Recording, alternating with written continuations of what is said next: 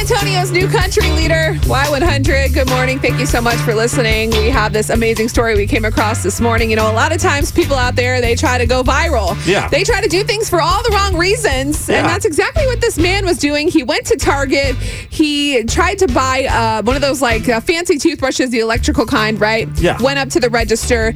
It scanned for like $90 and he told the manager, her name is Tori. He was like, look, it says 1 cent back on the aisle, so I want to buy this for 1 cent. That's not how it works, sir. She was like, That's not how it I works. can't give this to you for 1 cent. Like, Yeah. she's trying to keep her job, and that's a little ridiculous. Like, we're all adults here. We know Right. a toothbrush isn't going to ring up for 1 cent, especially those fancy electrical kind, right? Yeah, when's the last time you paid 1 cent for anything? Yeah, so the guy decided to be a jerk face.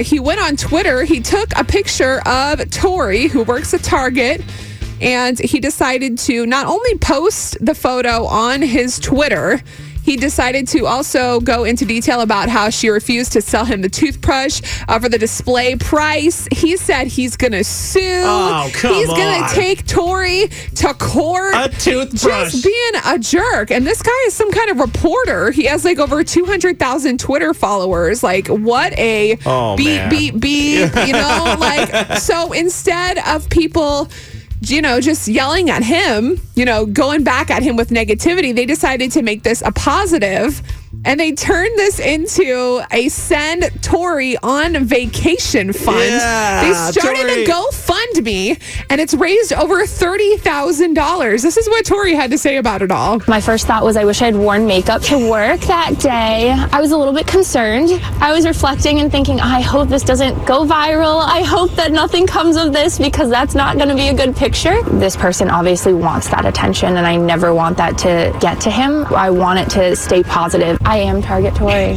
I am. Yes. I will wear it proudly. Absolutely. So everyone on the internet has turned this into hashtag Target Tori. Yeah. The GoFundMe's raised over $30,000.